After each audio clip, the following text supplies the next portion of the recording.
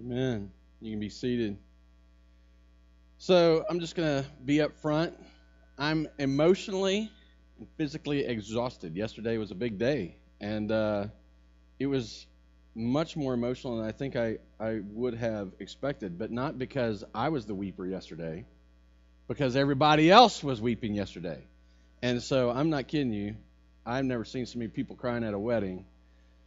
And I was good to the very end, and I looked up and I was about to pronounce my son and his new bride to be as husband and wife, and I lost it. And so, anyway, but so I'm thankful that Matt prayed the way he did for me because this is really practice. You guys, I appreciate that you are willing to be here and let me practice with you on this sermon. I'm praying definitely that the Lord would use it and that my inept ability or my inept attempt he'll use for his glory. So we are in the midst of this church health series. We began it 8 weeks ago,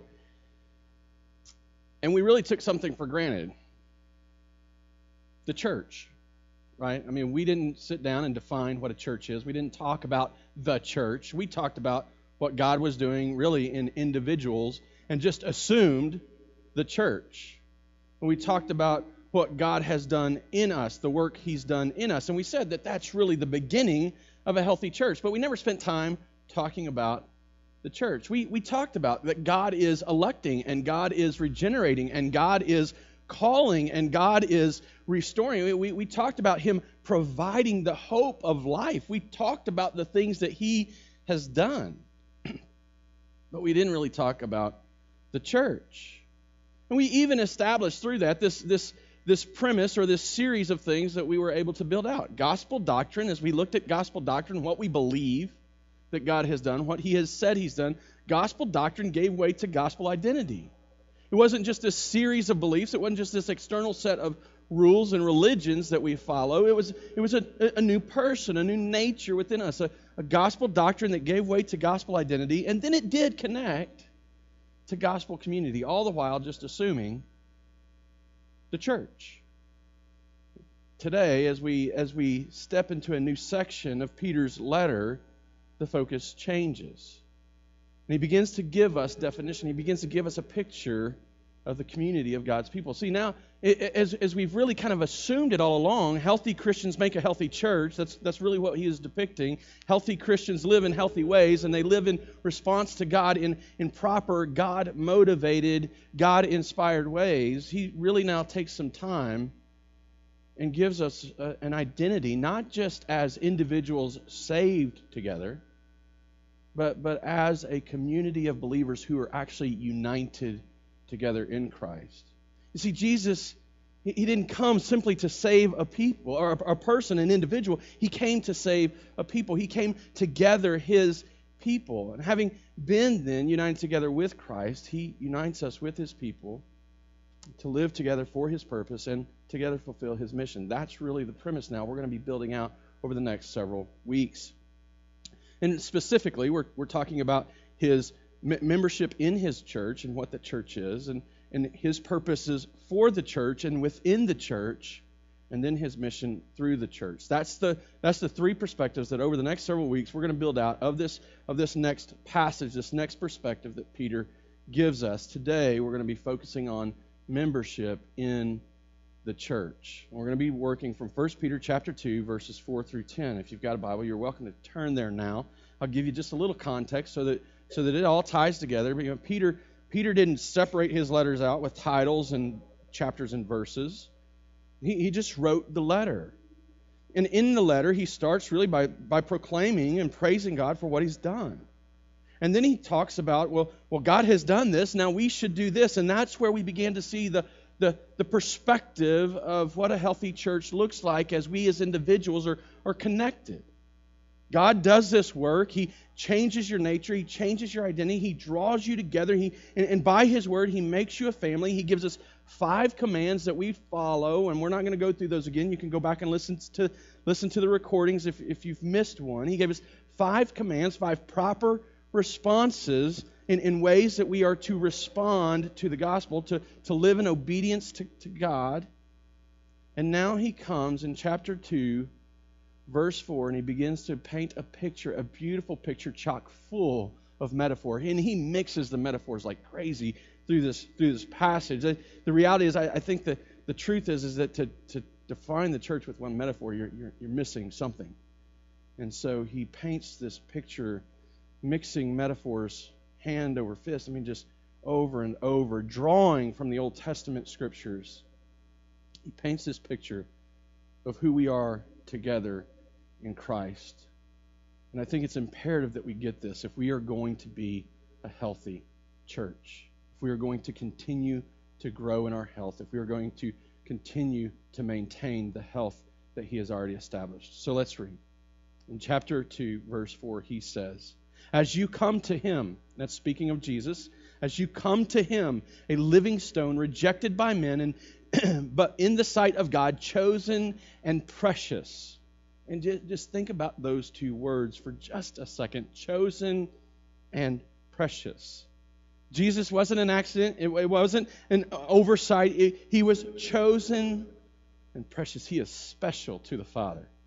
You yourselves, like living stones, are being built up, a spiritual house, to be a holy priesthood, to offer spiritual sacrifices acceptable to God through Jesus Christ, for it stands in Scripture. It stands in Scripture. It just doesn't say in Scripture. It stands in Scripture. Behold, I am laying in Zion a stone, a cornerstone chosen and precious, and whoever believes in him will not be put to shame. So the honor is for those who believe, but for those who do not believe, the stone that the builders rejected has become the cornerstone, and a stone of stumbling and a rock of offense. They stumble because they disobey the word, as they were destined to do. But you, brothers and sisters, you are a chosen race, a royal priesthood, a holy nation, a people for his own possession, that you may proclaim the excellencies of him who called you out of darkness and into his marvelous light. Once you were not a people, but now you are God's people. Once you had not received mercy, but now you have received mercy. In this passage, as I told you, he's painting a picture of the church and what it looks like to be a member of the church. The church membership in our culture, church membership in the state in which our nation exists, church membership in America it's in decline. Now, all the statistics show that the church's membership status and people who are identifying themselves as Christian and members of the church, it's dropping and it's increasing in speed. And some of this this can be explained for sure, and some of this people take and they build a perspective and they say, well, we know why. And we know what you could do to change it. We know what you could do to make the church grow again and to make the church relevant again. Some of this is helpful. Some of it's probably not helpful. For example, just recently I heard someone speaking. I can't remember who it was. I wish I could give you a name so I could warn you off of this person. I think it's a pretty well-known person. But I heard them speaking, and they presented the idea, they presented the premise that, if Christians would just reject the clear commands of Scripture and just set aside the Bible, that we'd actually be able to be more relevant and less offensive. That because we believe in the Bible, because we hold to the Scripture, because we obey the Word, we're actually shrinking. We're becoming less relevant. We're pushing people away from Jesus. I think that's really against all that we've seen happen, right? God calls us. God regenerates us. God, He's the one that borns us again, as Peter has said. He's the one that does that work and simply gives us an expectation to be His holy people. I hear those things, and I think, well, that can't be right. And I hear people in the church. I hear people in the church telling us, well, if you would just quit being so traditional, if you just change your style, or just find another way to contextualize. And please don't hear me what I'm about to say. He's saying that we shouldn't be responsible to speak in the language of the people around us. That we shouldn't be looking for ways to contextualize the message. But brothers and sisters, if we attract people with a style, we have attracted them to a style and not the Savior that saves them. If we will give up the gospel simply so we can be cool and hip. I watched a video just this week. A friend of mine, Lane Harrison, pastor at Life Point, completed his doctorate. It was actually last week. Completed his doctorate, and while he was out at Southeastern, the seminary that he completed his doctorate through, he spent some time in Washington, D.C., and he went to Mark Deaver's church, Capitol Hill Baptist in Washington, D.C., and I've known about this church for a while. It's a big church, and it's making inroads in a very progressive culture, but they are very, very traditional. I mean, out in the front of the stage, there is a piano that sits by itself, and their band is like a guitar, and at least what I heard playing, there was no drums. Very traditional. And at the end, there wasn't some cool hip guy that walks up and just gives you this cool, let's see you later, kind of making you feel good about what's gone on. A guy stands up and gives a benediction, right? Like, this is the word of the Lord, and blessed be the people of God. I don't remember what he said, but he said this. It was very traditional. It wasn't style. It's making this church successful, making a church that's making a difference. But I happen to know that this church is building itself upon the gospel. And then there's the perspective that I came across this week. I think it was in Facebook. I saw in somebody's Facebook feed a cartoon that they liked. You see, some people actually think that the church shrinking and membership rolls decreasing is not even necessarily a bad thing. The cartoon depicted three people, and they were each wearing a T-shirt, and on their T-shirts was a word that identified each of the people in the cartoon. And there was Christian, and there was non-Christian, and there was meh. Like, I don't care, right? Meh. And in the cartoon, in the first block, in the first scene of the cartoon, the Christian and the non-Christian identified themselves clearly. The Christian, I believe in Jesus. I trust the Bible. I strive to live obediently. And in the non-Christian identifying himself clearly. I don't believe in the Bible. I think it's a fable. I don't think it's worth believing. It's not relevant. That happened thousands of years ago. Why would it matter to me today? No, I'm embellishing that just a little bit. But essentially that was the premise. And then there's meh. And he's standing by the Christian. And he identifies himself very clearly. But it's distinctively different. And he says, I really appreciate and like the benefit I get from hanging out with the church. And so I'm going to identify myself as a Christian so that I can feel the benefits of what God has going on among his people. And then the scene changes. The scene changes, and meh is no longer with the Christian, and his perspective has changed. Because in his perspective, it's actually gotten difficult to hang out with the church, to be called a Christian, to be considered one of God's people. So he no longer hangs out with the Christian, but identifies himself as non-Christian.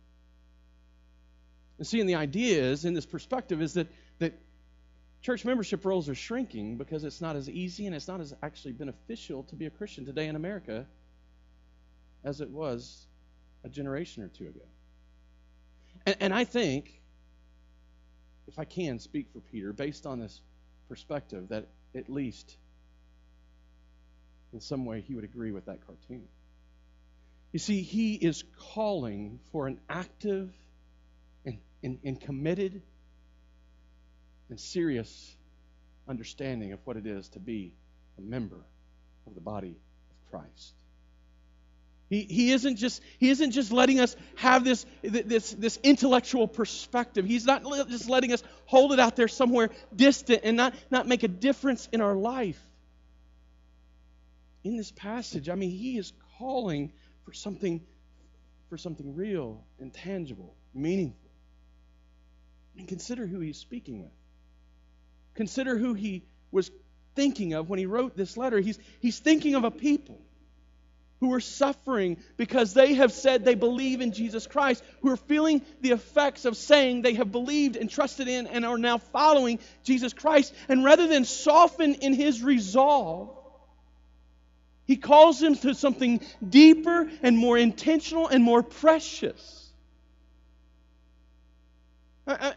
The idea of the person saying, put away the Scripture, walk away, put it aside, we don't need it anymore.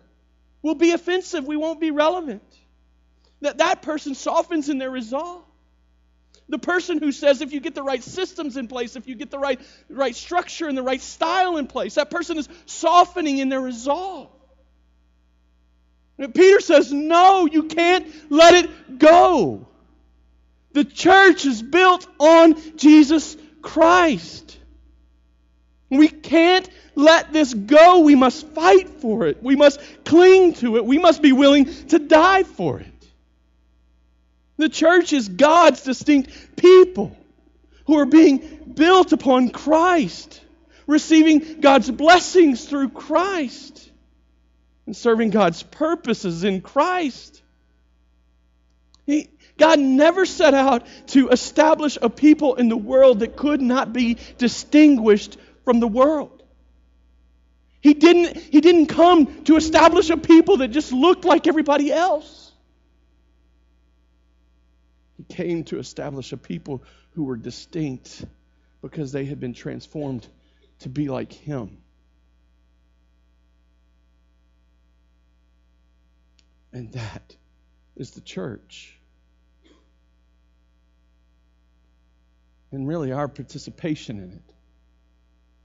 Our membership in it, our belonging to it, and the joy we receive because of it, really comes down to just really one simple question. What are you going to do about Jesus? You see, what are you doing about Jesus? He opens this phrase, as you come to Him. As you come to Him. In verse 4, a living stone rejected by men, but in the sight of God, chosen and precious. And then He counteracts that, or he contrasts that against this people who are not coming to Him, but rejecting Him. Are you coming to Him as the cornerstone? As the one who establishes the stability and the strength and the purpose and the size and the shape of the building? Are you coming to Him as the only and exclusive way in which God has established His people? Are you coming to Him? Or are you like so many other people in our world, examining the cornerstone? Now, just think about this. Think about it in these terms. So, before we poured foundations with concrete, before the day that you could roll a truck up and pour concrete onto the ground and boom, there's your foundation, they built with blocks. Not Legos. I'm talking about stone blocks, right? And they would have to dig them out of the ground and chisel them to make them right and make them flush and firm and straight and level. They had to do this by hand. It's not like they had saws to chop them off and make them right. They were carving these things. And the builders would come to this stone and they would look at it. And they would inspect it. And they would think about the terms of their building. Is it going to be a square? Is it going to be an octagon? Is it going to be walls that go out and slant out, or is it walls that are going to slant in, or what's it going to look like? And that cornerstone, it had to be laid just right,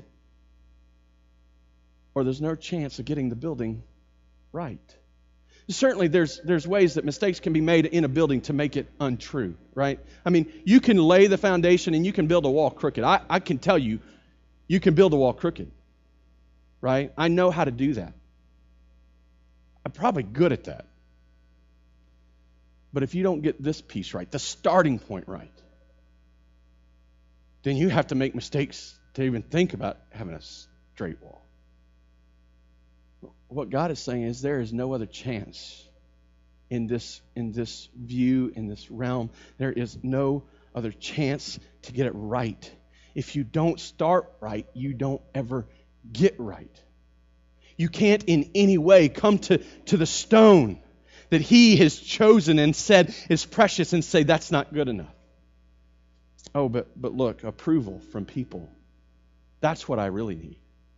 Popular opinion. That's what I really need. Oh, the right style. That's what I really need. Oh, the right perspectives. More enlightened, more updated, more contemporary perspectives. That's what we really need. That will never be nor build the church. It will always be something else. And as Peter goes here, he contrasts these two ideas all the way through. Let me just give you a couple. As we come to Jesus, we are not excluded, but included among His people.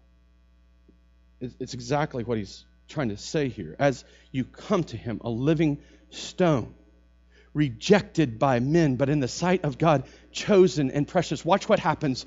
You yourselves, like living stones, are being built up as a spiritual house to be a holy priesthood.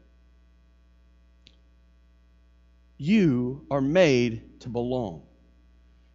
In the Scripture, there is no distinction between coming to Jesus and being placed in His church. Membership in the church as you come to Jesus is not optional, it's automatic.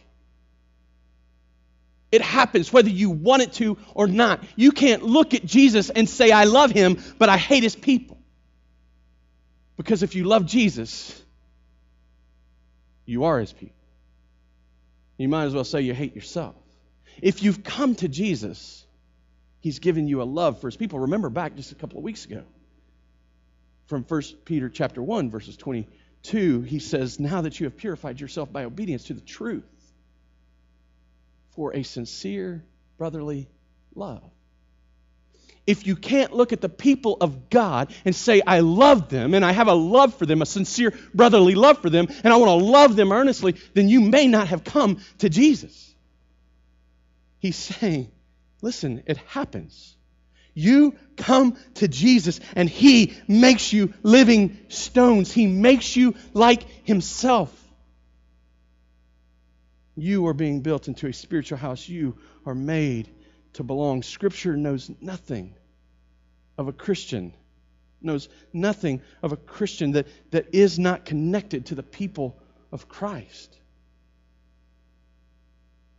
Now, there's a couple of ways we could look at this. Well, Peter, he's obviously, maybe we could say Peter's obviously talking about the universal church, the people of God. So the universal church, let me just define that for you so you understand what I'm talking about. The universal church is God's people from all of time and every place. And so just like we are the church, the church is in Senegal, in a village that no church existed in, no Christians existed in, and we are together the church. And it encompasses all of the people in Springfield and all of the people in America and all of the people in the world that have come to Christ. That's the universal church, but not just those people who have come now, but people who have come from all time and who will come in time. All of those people are the universal church. They're members of the body of Christ. They have been made members of the family. They have been made members of His people. They belong. They are being built into the spiritual house. And certainly you could say, well, he's talking about the spiritual and the universal church. And yeah, I think He is. But I think He's also speaking to a bunch of people who are experiencing difficulty in real world, local situations. He is calling them to be local churches. You are not just being built up to be an individual that makes it on your own. You are being built into the spiritual house. Some people would suggest that, I don't have to be a Christian. I don't have to go to church to be a Christian. You're right. But if you're not going to church, you might ask why you don't want to be with God's people. If you don't have a longing and a draw to be with them, a desire to be among them, you might ask yourself, am I rejecting the stone?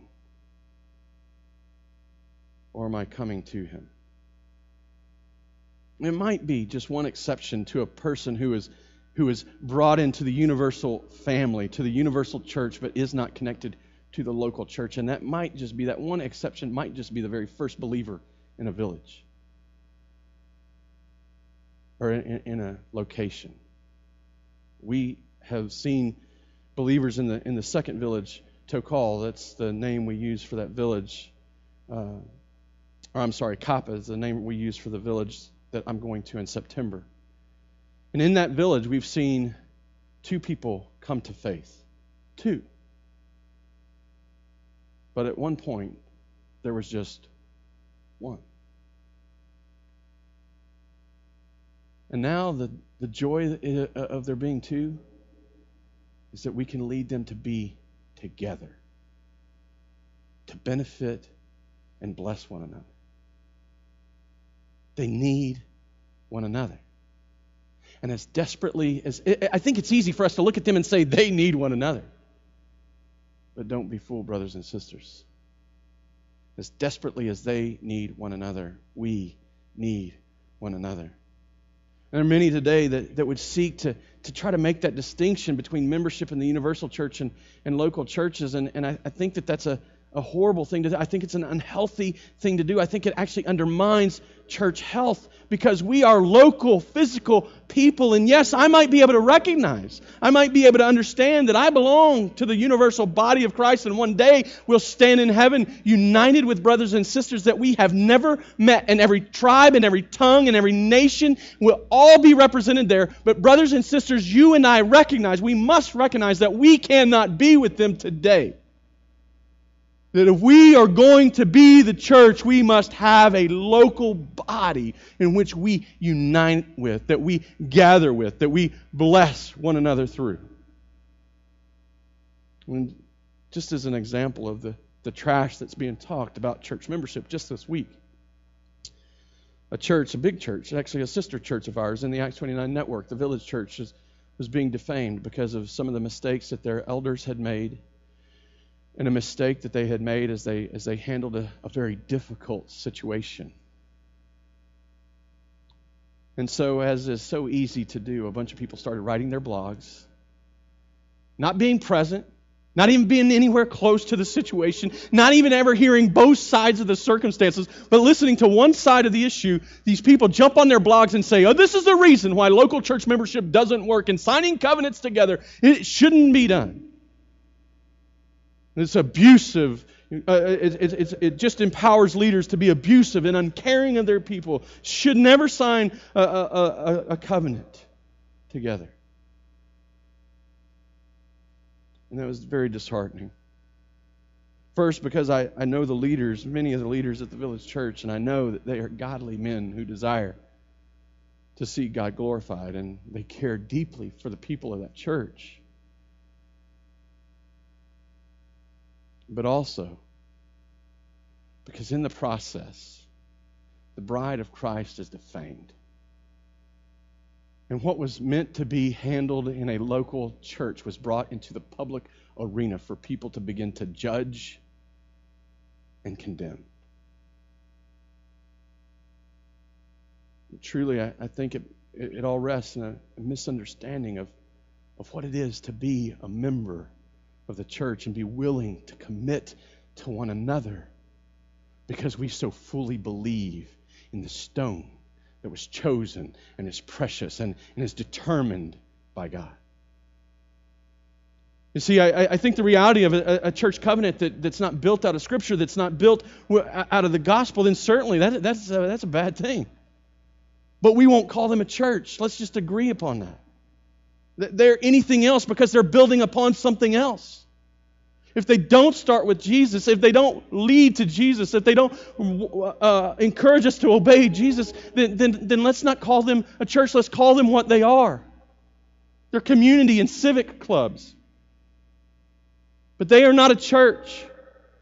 The church is built upon Jesus Christ, and when we come together, there is absolutely nothing wrong with us standing together and saying, I commit to you. And brothers and sisters, I'm telling you right now, I commit to you. Every last one of you, I commit to you to follow Christ, to strive to set aside sin, to live in obedience, to trust Him, to come to the living stone. Will you come with me? That's what the covenant is. That's what the agreement is. Will you, together with me, pursue Jesus? That is healthy. That is strong, and it enables us to endure the difficulties of this life in a world that would snuff us out if they could. Don't be deceived. The world doesn't want you because Jesus has chosen you. They hate you because they hated Him. Brothers and sisters, we come and we commit to one another for the very reason that we see Peter calling us in this passage to recognize. We do this because in the universal expression, we express it in our real world living. We come to Him and we commit to Him.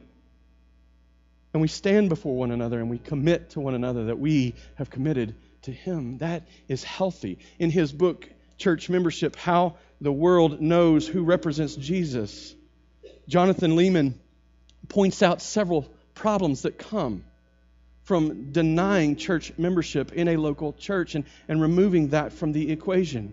Christians can think it's fine to attend a church indefinitely without joining. That undermines the health of the church. It undermines the ability of the Christian to grow. It undermines the ability of the Christian to enjoy the blessings of God. Christians don't integrate their Monday to Saturday lives with the lives of other saints. Because we don't commit to one another, because we won't covenant together, because we won't take seriously the membership that Jesus has established in and among His people, we don't recognize our responsibility to see one another except on Sunday. You get that? Seen that? Experienced that? Christians assume they can make a perpetual habit of being absent from the church's gathering a few Sundays a month or more. No, we know life happens. We know that you're going to be gone. We know that I'm going to be gone. It's okay. But when you know that you're on a rotation, that I'm going to show up every third week because I really got other things to do the other 2 weeks. When your events in life keep you separate from the people of God and the preaching of the Word of God and the observance of the sacraments of God. That exists because we don't take seriously the membership, the unity that Christ has wrought in and among His people. Christians don't realize that they are partly responsible for both the spiritual welfare and the physical livelihood of other members of the church. When one mourns by himself. When one rejoices by herself. You see, we've tried to maintain, in denying membership, we're trying to maintain our own individual identity. But that's not what Peter is calling us to. We are living stones being built together to be a spiritual house. See, when we come to Jesus, we are automatically brought into His church. And it's our responsibility. It is our responsibility To not sit and take, but to step in and participate. To not come into the church like we're going to Walmart. To not come into the church as if it's just meant to be our place to get what we need and to go away. We have to fight for this because Jesus died for it. He gave everything up to establish it. And so now we must live in it. And then just one last idea. As we come to Jesus, instead of curses, we receive blessings with His people. You see it? Peter contrasts the idea. In one, you're built into the spiritual house. In another, as you reject Him, He becomes a stone of stumbling and a rock of offense. There's a little bit of a difference between those two things. It's obvious. You come to Jesus and you become His people. You reject Jesus and you're excluded from His people. You come to Jesus and you enjoy the blessings that come as in coming to Him. In verse 5, they're made like Him. You yourselves, like living stones, are being built up. In verse 6, whoever believes in Him will not be put to shame. That means that the world may reject you. The world may laugh at you. The world may ridicule you. Oh, I can't believe you believe Jesus over science, even though the two aren't mutually exclusive. I can't believe that you would hold to Jesus' teaching from 2,000 years ago instead of what's popular today. You might be ridiculed. You might be sloughed off. You might not be considered by the world, but you will never be put to shame because there will come a day when you will be proven right, because Jesus will be proven right. Verse 7, the honor is for those who believe. The honor is for those who believe, not for those who don't believe. Verse 9, we're no longer stumbling around in darkness, but we have been called into His marvelous light.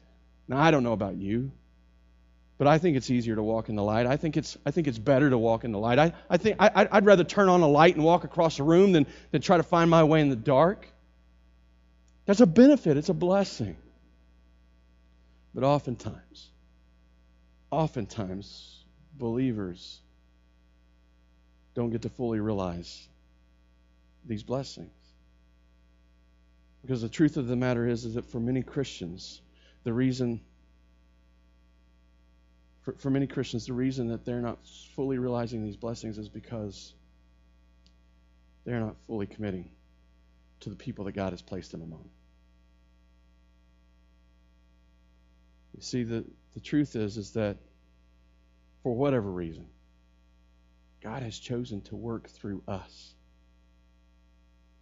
He has chosen to make us a priesthood. He's chosen us to be His holy people, His holy nation. He has given us a purpose. He has given us His love to share. He has called us to love one another. He has called us to serve one another. He has called us to forgive one another. And maybe the reason that so many Christians struggle and don't enjoy the blessings of God is because they are missing the very first blessing of His people. So I guess I would end it on this note. And I just would ask this question. What is missing in your life? I mean, are you uncertain of what's next? Are you confused about your circumstances and situation? Are you struggling in some way and can't understand what God is doing? And all you want to do is ask why. And I can't believe that I'm in this place and what's going on. Well, first, I just ask you, what are you doing with Jesus? What are you doing with Him? Are you coming to Him? Are you trusting that He is the stone, the one chosen and precious, and that on Him you are being built? Or are you looking to every other thing in the world, to any other thing in the world, to build your life on?